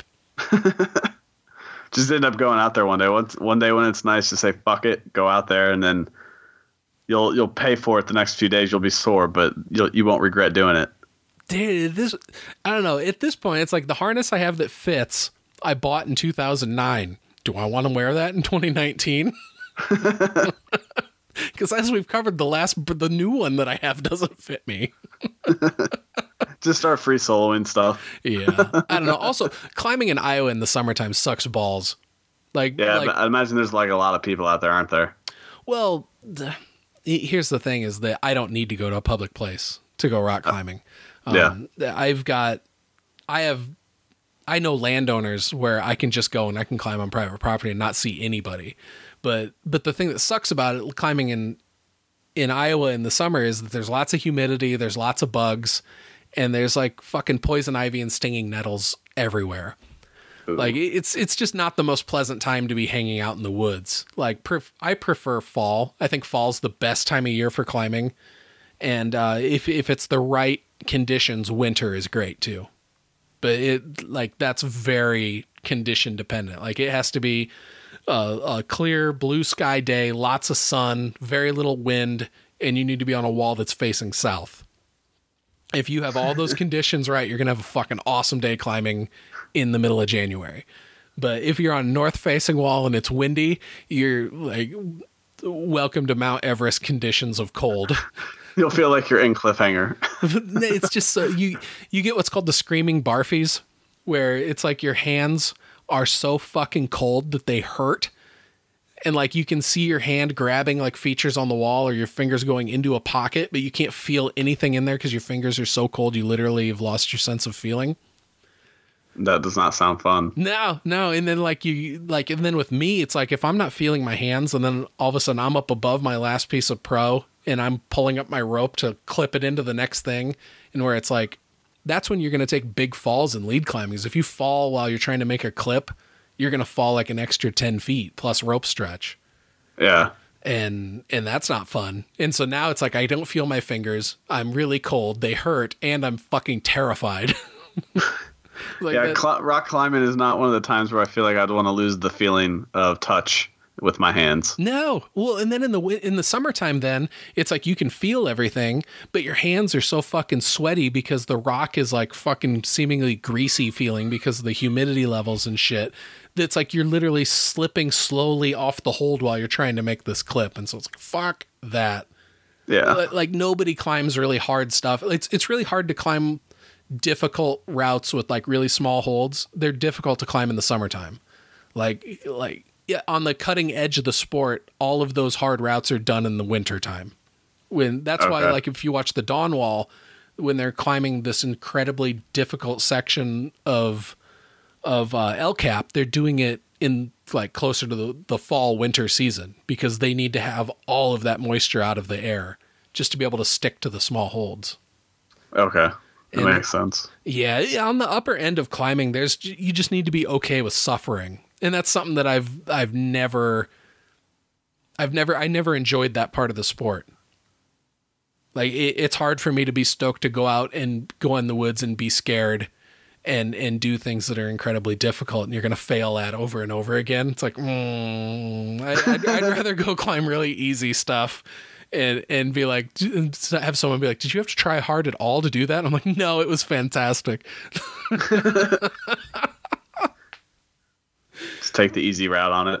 Well, yeah, pretty much. It's like I'd rather climb like a beginner level route that was like 50 or 60 foot tall. I'd rather climb that 10 times in a row than climb something super fucking difficult that I'm going to fail over and over and over again and get really frustrated with myself and then like fucking throw a fit when I fucking fall for like the 10th time in the same spot. Like it's almost like playing a video game. You know, like you lose in the same spot over and over again. You're losing your fucking mind. Well, imagine doing that, but instead of just sitting on your ass with like using your thumbs, you're using your whole fucking body. Yeah. And maybe you're scared during parts of it too, you know? I vividly remember a couple times breaking controllers and with video games just getting so frustrated. Like I remember this one time I was playing, it was so stupid. It was like did you ever play Gran Turismo? It was like a racing game. I don't think so. It sounds familiar though. Yeah, they've had like 4 or 5 of them come out throughout the years. It's basically like track racing with like not Formula 1 cars, but just like super fast, like supercars pretty much. But a couple of one of the games to like build up to those levels of getting these nicer cars, you have to do these tasks on the track with shitty cars. And one of them was like you had to go around the track in a certain time on it with a minivan, and you basically have to have like a perfect lap to get there in time. And I remember I'd failed at it plenty of times. Like not like sometimes I was close, like within a couple seconds, and other times I wasn't that close. But like I'd finally gotten into a groove of figuring out what I had to do, and I had hit like a fucking perfect lap to get it, and I was like half of a tenth of a second off of getting the time that I needed. And I just got so mad, just fucking out of instinct or just like out of reflex, I grabbed the remote and just chucked it against the wall and it just split into three. Oh no. I was so pissed. It was like the like kind of like the motherboard chip that's like within the remote flew its own way, and then like the two casings of it flew away with the pad on it. So I was like, God damn it. So I didn't have a remote to my TV for a while. See, I would get super frustrated playing video games, but I never got to the point where I broke any of my shit because then I knew I would only be mad at myself. Yeah. So I was always able to keep that much fucking that level of control anyway, you know? Oh, when I was young, like that time I'd get so pissed at stuff like that, but as I got older, I was like, yeah, I'm not breaking controllers because they're like $50-$60. Fuck that. Yeah, exactly. Yeah. I'll just be like, this is stupid, and then just stop playing it. Like, if it gets that difficult, like I enjoy playing games that are challenging, but if a game's so difficult that it's impossible to beat, like it's not even fun. Yeah. Hey, did you see that Vertigo closed shop? Yeah, I saw that DC was shutting them down because of their whole, are they going to be rebranding stuff?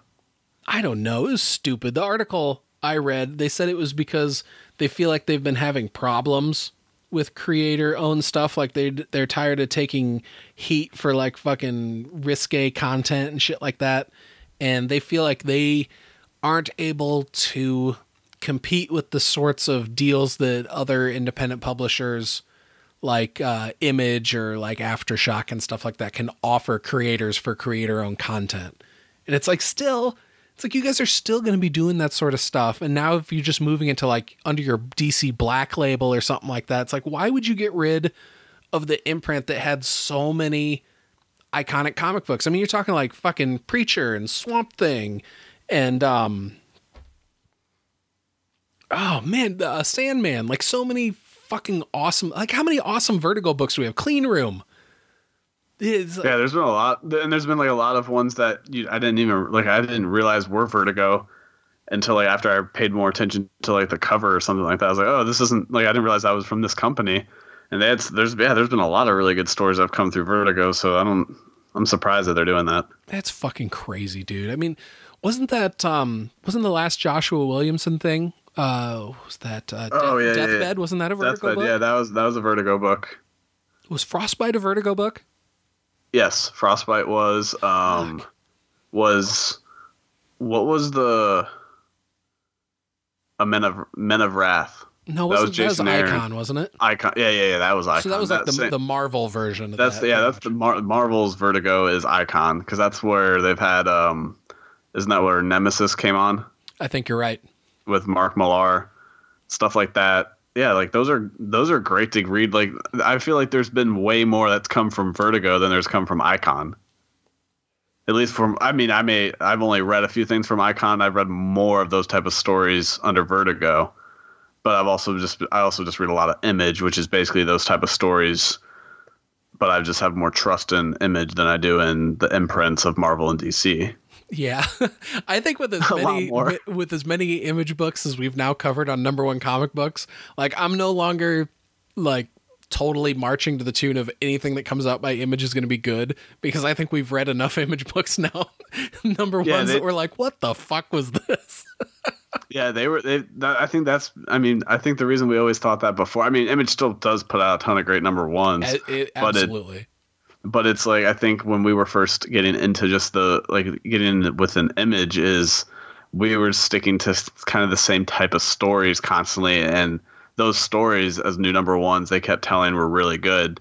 But then when we started doing number one comic books, we started picking comics that we never would have really read, just because we needed either there weren't a whole lot of selections to choose from number ones, or we just wanted to try something that we had not really thought about trying from Image. And yeah, some of the stuff from Image is really fucking out there and crazy, and not to me a very good number one, but they still have so many that are really good, and they're all different types. Yeah. Oh my God, that podcast is so much fun to do with you guys. This Sacred Creatures is over, right? I don't know. In like, fact, I remember they had like the first 6 issues, and they were all almost like double issues, weren't they? Yeah, they were all big issues. Yeah, they were all big issues, and then like they took a hiatus for a while, And then I want to say they came back with like another couple, and then all of a sudden I don't think I've ever gotten another one from them. See, I think there's 6 total, but I'm so far behind. Like, I need to go to my local comic shop and pick up my pull list, because I don't think I've picked up my pull list since like Captain Marvel came out in the theaters. Oh, damn. Yeah. So, I mean, part of it is, it's like, fuck, I need to wait until I don't have another expense, because this is going to be a pricey visit to the comic shop. Yeah. But then on there, and they're probably like, when the fuck is Stark going to come pick up this? Right. We're about to put them on the shelf. This phone book fucking thickness pile of fucking comics. That's how mine was. I hadn't picked up mine in a while, and I just recently picked it up, and it was like I think I had like the 2 or 3 issues. I think I had about like 2 or 3 issues of certain comics. So, I mean, that'd have been almost like 2 to 3 months of not picking them up.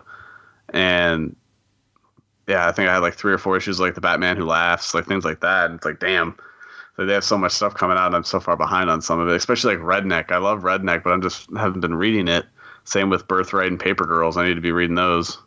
Yeah, especially because Paper Girls is about to wrap up. Yeah. And I need to go through my comics, because I feel like I may be missing like one of the issues, like one of the more recent issues of Paper Girls in this last trade, and I can't remember. But it's like, I don't want it at this point, though. I think it'd be like 3 issues ago. So at this point, I don't even think I'd be able to find it at a comic book shop. But I'd just get it on eBay.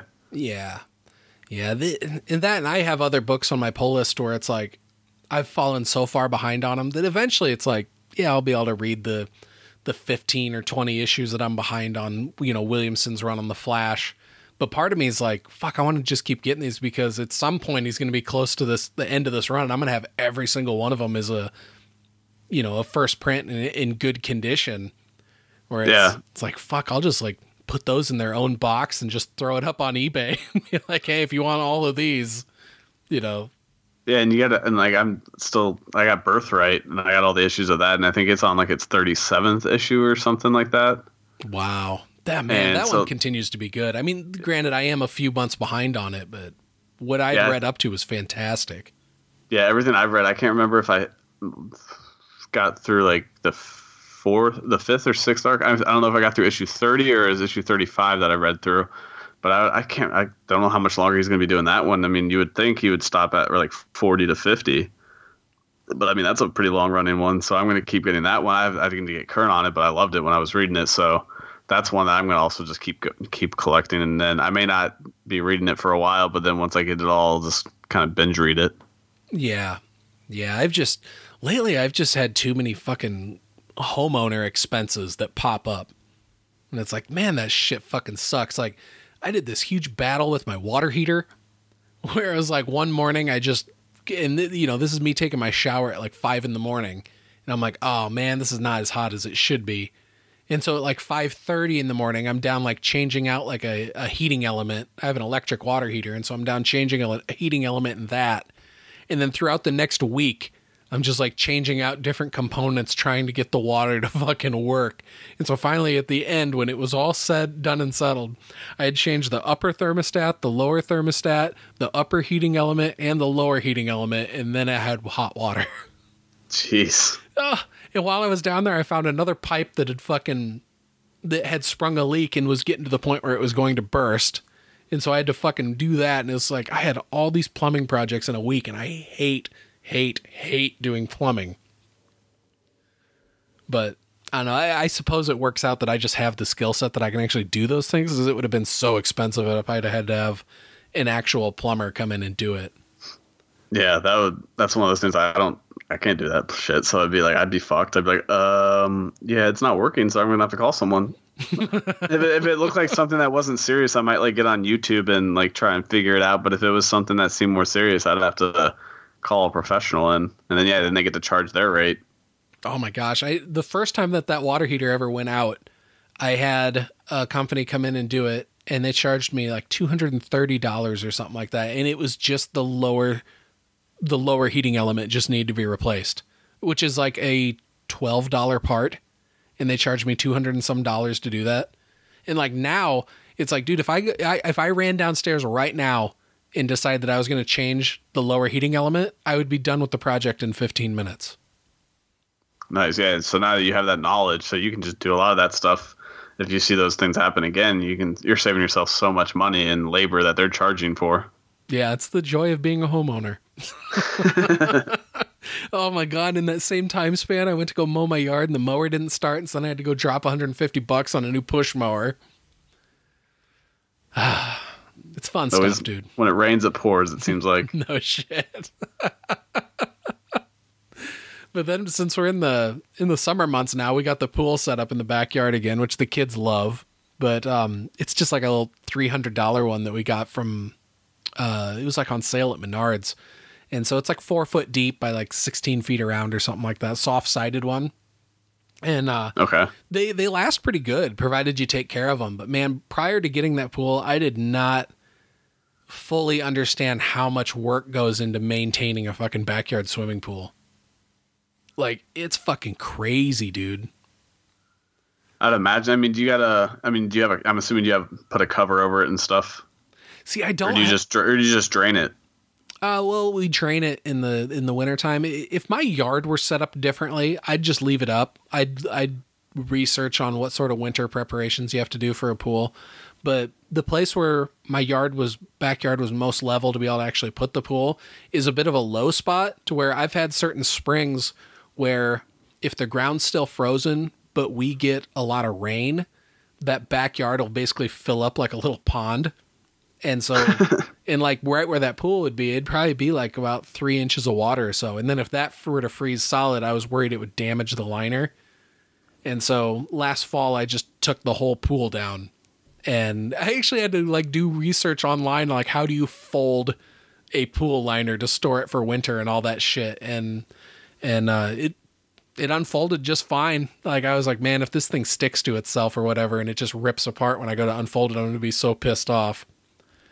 But it's set up fine and everything this year. But it's like the biggest part is that we have a cover for it, but what happens to that cover when you take it off the pool? It's just like laying on the ground, and then what? It's wet, and so now it's covered in fucking grass clippings since I have to mow so much, you know?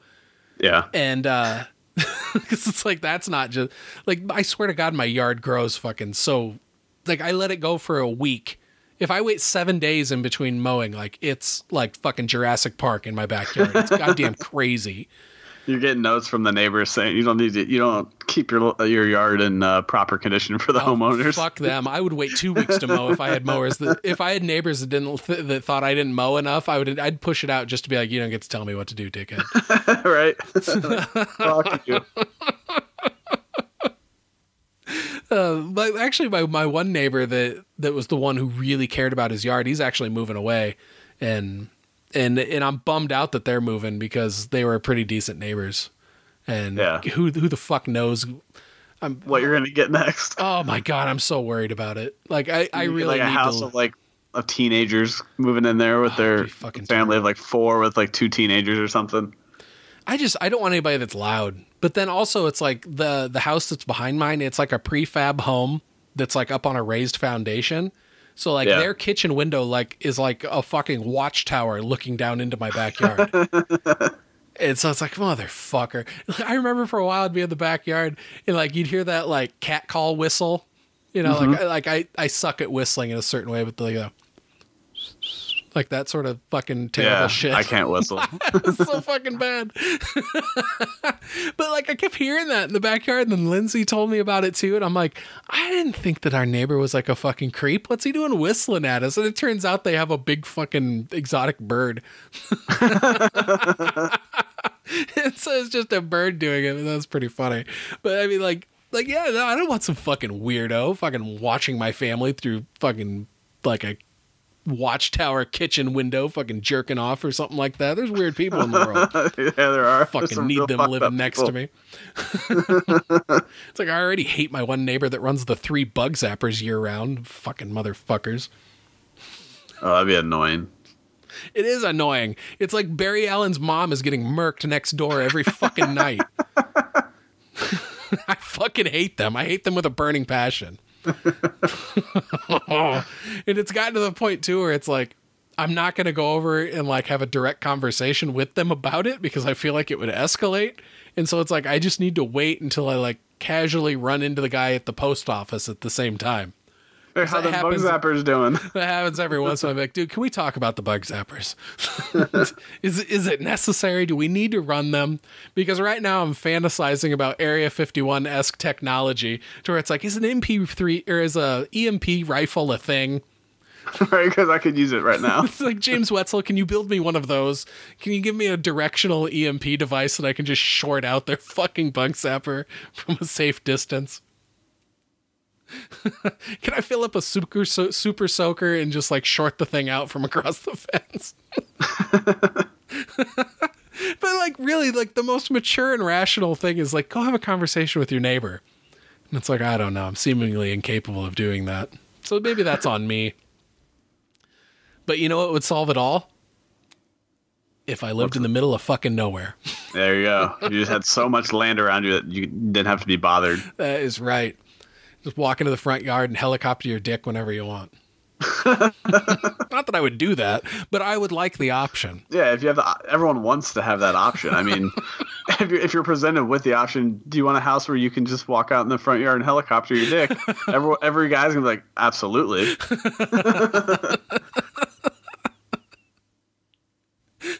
Just trying to helicopter in peace, officer. Right. I'm not trying to get in trouble for indecent exposure. I just want to have that, just have the ability to do it if I could. So anyway, dude, taking care of a pool is a lot of fucking work. Yeah, it sounds like it.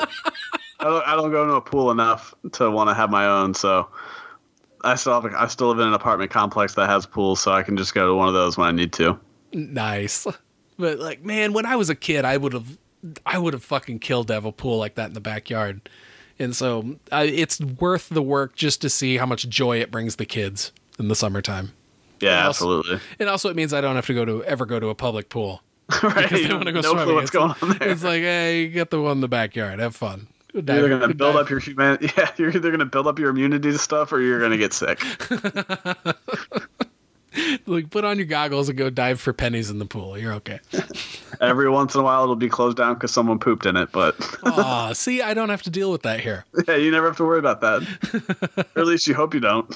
It's like, here, I just need, like, because right now we've just got like the paper filter system that came with it. So it's like a paper filter cartridge that goes in it. And it's like, you just need to change those out about once a week. But I want to get a sand filter, which is like a thing that filters all the water through sand. And that's fucking like $130 or so for the one I want. So it's like, I got all these like things that I want and they're all expensive. It sucks. Yeah, it sucks when everything you want ends up being, it's not like it's a lot of little things that you can get that just add up to being expensive. So you can kind of pick and choose stuff at the time. But when they're all expensive, it's like, I need both of these, but which one do I want or need now? Yeah, exactly. And then when stupid things like water heaters and mowers break down, it's like, God right. damn It's always when you decide you're going to spend the money on something that then something unexpected happens. So either you're lucky enough that you didn't purchase what you were going to yet and you can pay for the thing that happened, or you're shit out of luck and then you have to deal with both of those things. Yeah. Yeah. But I think the worst task with that is that, like, you know, like little bits of like dirt and airborne dust and stuff like that that settles in the pool eventually settle on the bottom. And so you got to like hook up like a vacuum type attachment to your filter. And then you're basically like vacuuming the entire bottom of the pool. And you got to hit every fucking square inch of it. Ooh. Oh, yeah. And now the bugs have returned. So the whole time that you're stuck doing that. You're getting drilled by mosquitoes or something. Yeah. So yeah, it's fun being a part-time pool boy.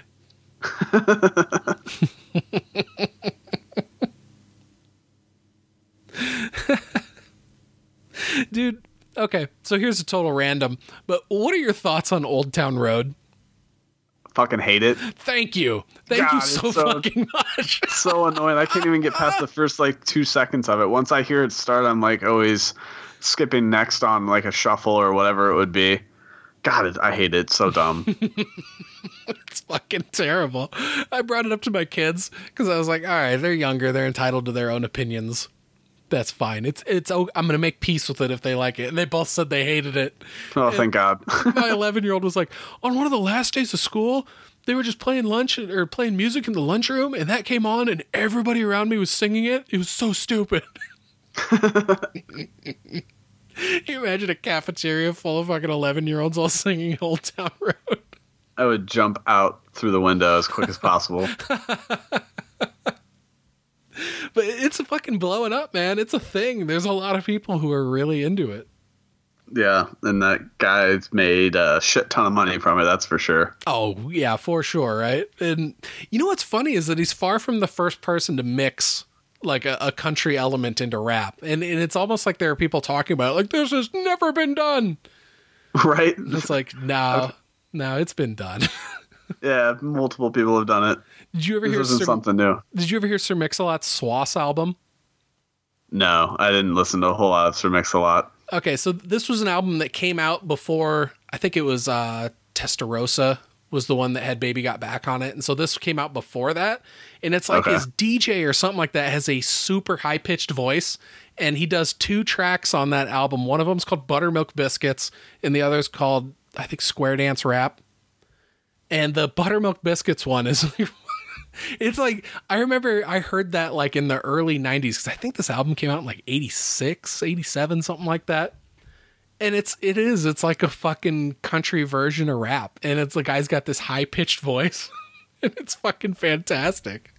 It's like, buttermilk biscuits, here we go. Sift the flour, roll the dough. Oh my God. It's fucking awesome. That sounds... See, okay, so I've got the equipment on order. I'm just waiting for it to come in, but eventually I just need this right type of cable, and then I'll be able to play audio drops live on the show. And I'm fucking kicking myself that I didn't order this $10 cable already, because I really wish I could play it for you live so you could hear it. Oh my God, it sounds sounds hilarious.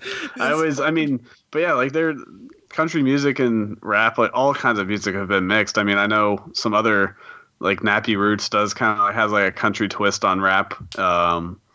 There's an album from Bone Thugs and Harmony where they kind of I was going to bring that one up too. Yeah, they used Fleetwood Mac stuff a lot in it, and that was a really good album too. So it's not like this is anything new, but yeah, like you were saying, it's the new thing that's out now, so everyone wants to listen to it, and it's blown up because of it. Yeah, I remembered that there was a Bone song that came out that had some sort of, I don't remember any of the music for it though. I remember not liking it though. Yeah, there's the song Ghetto Cowboy. Maybe that was it. I remember not liking it. That's the song that's like, it sounds like a country, it's like a country song with just kind of like some more like some hip hop elements with maybe just like the lyricism, but then has like a tiny bit of I don't know, like snares or something, like instrumental that like makes you think more of hip hop, but it's mainly sounds kind of like a country song. It is disgusting. I actually didn't mind it too much. That's okay. It's no Old Town Road, I can tell you that. I'll allow it. Yeah, I don't know. I played Buttermilk Biscuits for the kids, and they loved that one. And so I was like, all right. Once again, you've made your father so proud. Right. You're listening to the right stuff. Oh, excuse me. You know what's funny is that I had the 8-year-old in the car on one of my trips to the hardware store to go get stuff for the plumbing projects. He's my little adventure buddy. He'll go with me for those sorts of trips. And what was it? My wife, like, to this day, I've resolutely refused to listen to Baby Shark, and I've still never heard it, and I'm okay with that. To the point where if anybody tries to play it or starts singing it around me, I'll leave the fucking room. I just, no. Smart choice. Yeah, I've made it this far in life without it, and I would prefer to continue the rest of my life without it. Thank you very much. But my wife played a version of it for the kids. It was like a heavy metal version of Baby Shark. And I guess the 7-year-old was super into it. And so one of the times that me and him were on a trip, I was playing different, because I have lots of like death metal in the car. And so I played him Job for a Cowboy's first album, and I played him the Black Dahlia Murder, their Nocturnal album. And he is a huge fucking fan to the point where now when me and the 7-year-old are riding in the car together, he wants to listen to the Black Dahlia Murder, and I couldn't be happier about it. It'd be funny because, like, for most people, that wouldn't be like the musical choice that you think a father and son would be listening to in the car on their way to the hardware store. No, we get definitely weird looks in the Lowe's parking lot. Have it blaring with the windows down.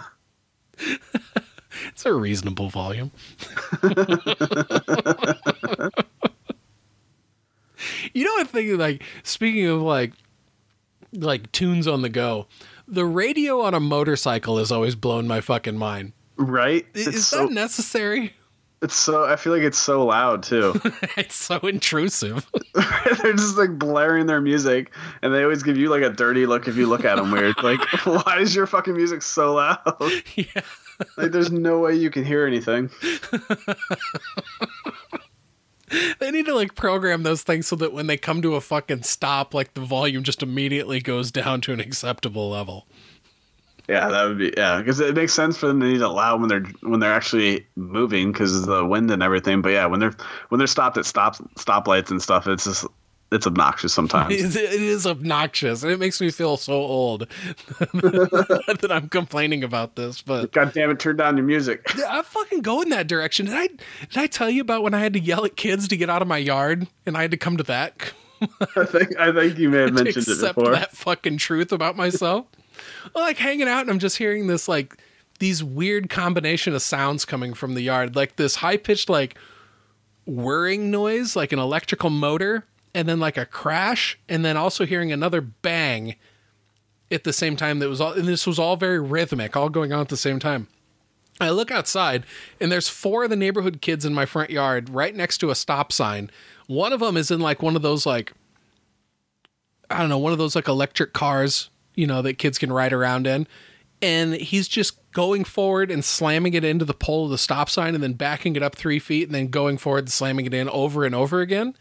And then another kid was taking a basketball and throwing it and bouncing it off the stop sign at the same time.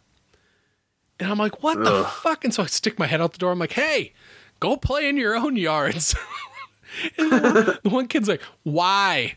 I'm like, because this isn't your yard. Get the fuck out of here. I go back inside. I'm like, oh my God, I'm that person. I remember when I was a kid, there was this one yard I used to cut through all the time on my bike. And not like cut through the yard like I do a lot of it. It was like, no, I just kind of cut the right angle into more of like, I just take like a 15-minute or like a 15-foot jaunt through like a corner of this guy's yard on my bike. And that guy like set up with a fucking lawn chair and waited for me to do it and yelled at me. It's like, I remember our neighbors for my brother, because him and his friends would always ride their bikes through people's yards. Our neighbor ended up putting up a fucking fence because they did it so much he didn't want them to go through their yard. See? Yeah, that's the power move, and I hope I never get to that point. But if I do, power move. If I do, I think I'll understand it. Because it was like one of those legit like 7-foot high wood fences that you can't like look over into his yard. Like you couldn't really hop his fence easily. And it was like one of those projects like he did himself. He didn't hire someone to come out and do it one day. You saw the gradual progression of this fence being built by him. And so like there was no way my brother was going to be able to cut through his yard now because he was always out there working on it. Dude, I worked for a place a long time ago. A place I did window tinting for years and years ago. The lady I worked for was like really fucking crazy. And she had like an ongoing feud going with like the business right next door to her, where they were like a plumbing supply place and their vans would like cut through a part of her parking lot. Because apparently the property line went down to where this other business had just enough room for like a single vehicle length to go along the side of their building. But they were like basically driving through her parking lot just to make it easier to go in and out. And then other times they were going clear around her building. And so apparently she'd already had this conversation with them a bunch of times about how she didn't like it. And she was threatening to, like put up a fence going right along the property line that would have really fucked them over and made it difficult for their vans to get in and out. And in my first week of working there, she made me go over and relay that message to them. And I'm like, what? Why are you making me do that? I don't give a fuck about these vans. Why don't you go fucking tell them this message? Why do I got to go over and be an asshole to these people I don't fucking know? But now I have to see all the time because we practically share a parking lot. And yeah, she eventually put up a fence. She eventually called them on it. Was like, fuck you. And, like, she had all these big steel fucking fence posts, like concrete drilled into the fucking parking lot. So it's like, wow. And that's like the ultimate power move right there. What's funny is she's not even operating out of that building anymore, but the fucking fence poles are all still there. And it's not even a nice fence. It's just like all poles with like just like a cable run in between them all. So it's like just clearly meant as a fuck you, you know? Yeah, it's not even to appeal to other people. It's just like, nope, this is my personal space. Stay out. God, I think she was involved in multiple lawsuits also while I was working for her. Like, God, what a miserable person she had to have been. Yeah, it sounds like it. Oh, she was just terrible to work for, too. I do not miss that fucking gig at all. What was terrible is I had to sign a fucking contract when I started working there. And so if I would have quit in the first year, I would have had to have paid her like $3,000 because she claimed that that's what my training costs were. And so I was like, I have to stick this out. There's no way I'm paying this crazy person to quit. Yeah. Oh, man. Hey, sometimes you make mistakes when you're a kid and you fucking learn from them. Like, I think I got that job when I was like 22. So, yeah. We live and we hopefully learn from our mistakes. Well, I learned a lot about window tinting there, which is, there you go. Which is interesting shit. But I remember my buddy, his dad owned basically like a stereo type place that you would put in your car. Oh, nice. And they also did window tinting. So when we were in high school and I got my first car, his dad put his window, like the window tint on for just the cost. So it was like nice of him. So it was like $80 or $90 for the whole car with the brow, and it was like the limo tent all the way around. It was. Oh my God! You had that on your driver and passenger windows? Yeah, you couldn't fucking see. Yeah, I was gonna say, how was that when you needed to back out of somebody's driveway in the dark? Dude, my brother's my brother's car still has like that super dark window tent, and at night he can't fucking. He's like it's so dark outside or something like that, and he's trying to read street signs from like his driver's side window and stuff, and it's only because he has such dark window tent. He like can't see out of the side of his car. See, Iowa law, they'll pull you over and ticket you for that. You can't. No. At the time I was doing window tinting, you needed to have a 70% light transmittance to be legal. So yeah, limo tint has a 5% light transmittance. Yeah, he got a loophole around it. He got a doctor to give him a prescription, saying, or not a prescription, but like a note or whatever. Basically saying that he has fair skin, so he needs the darkness so the sun doesn't cause damage to him. So he wanted to put one over on the cops there. So like he can drive with it, but like if I were to drive his car and get pulled over, then it's like I'd get in trouble for it. Yep. See, Iowa has that sort of one also, but with a medical waiver, you still need to have a 35% light transmittance. And so like I have 50 on the front windows of my Saturn, and I've never been pulled over for it, but when I had 50 on my mom and dad's car, my dad said he got pulled over for it constantly. But we all had medical waivers also. I feel like in Ohio, you can have it as dark as you want around like the back window and the back passengers. Yeah, the rear half of the vehicle. Yeah, but then the driver passengers have to be a different tent. Like you can only be so dark. I can't remember what it is. Yep. And when I was doing that window tinting at that place, we were like the only shop that like stuck to that. Because people come in, they'd be like, oh, I want to do limo tint all the way around. I'm like, I can't. I'm like, I can go as dark as 50% for you, and you're going to have to sign something saying that you understand that I told you that this is only legal with a medical waiver. They'd be like, ooh, I'm paying for it. And I'm like, I don't care. Like, we're not going to be involved in that sort of stuff. To where if you run somebody off the road because you couldn't see out your tint windows, we don't want to have any part of that.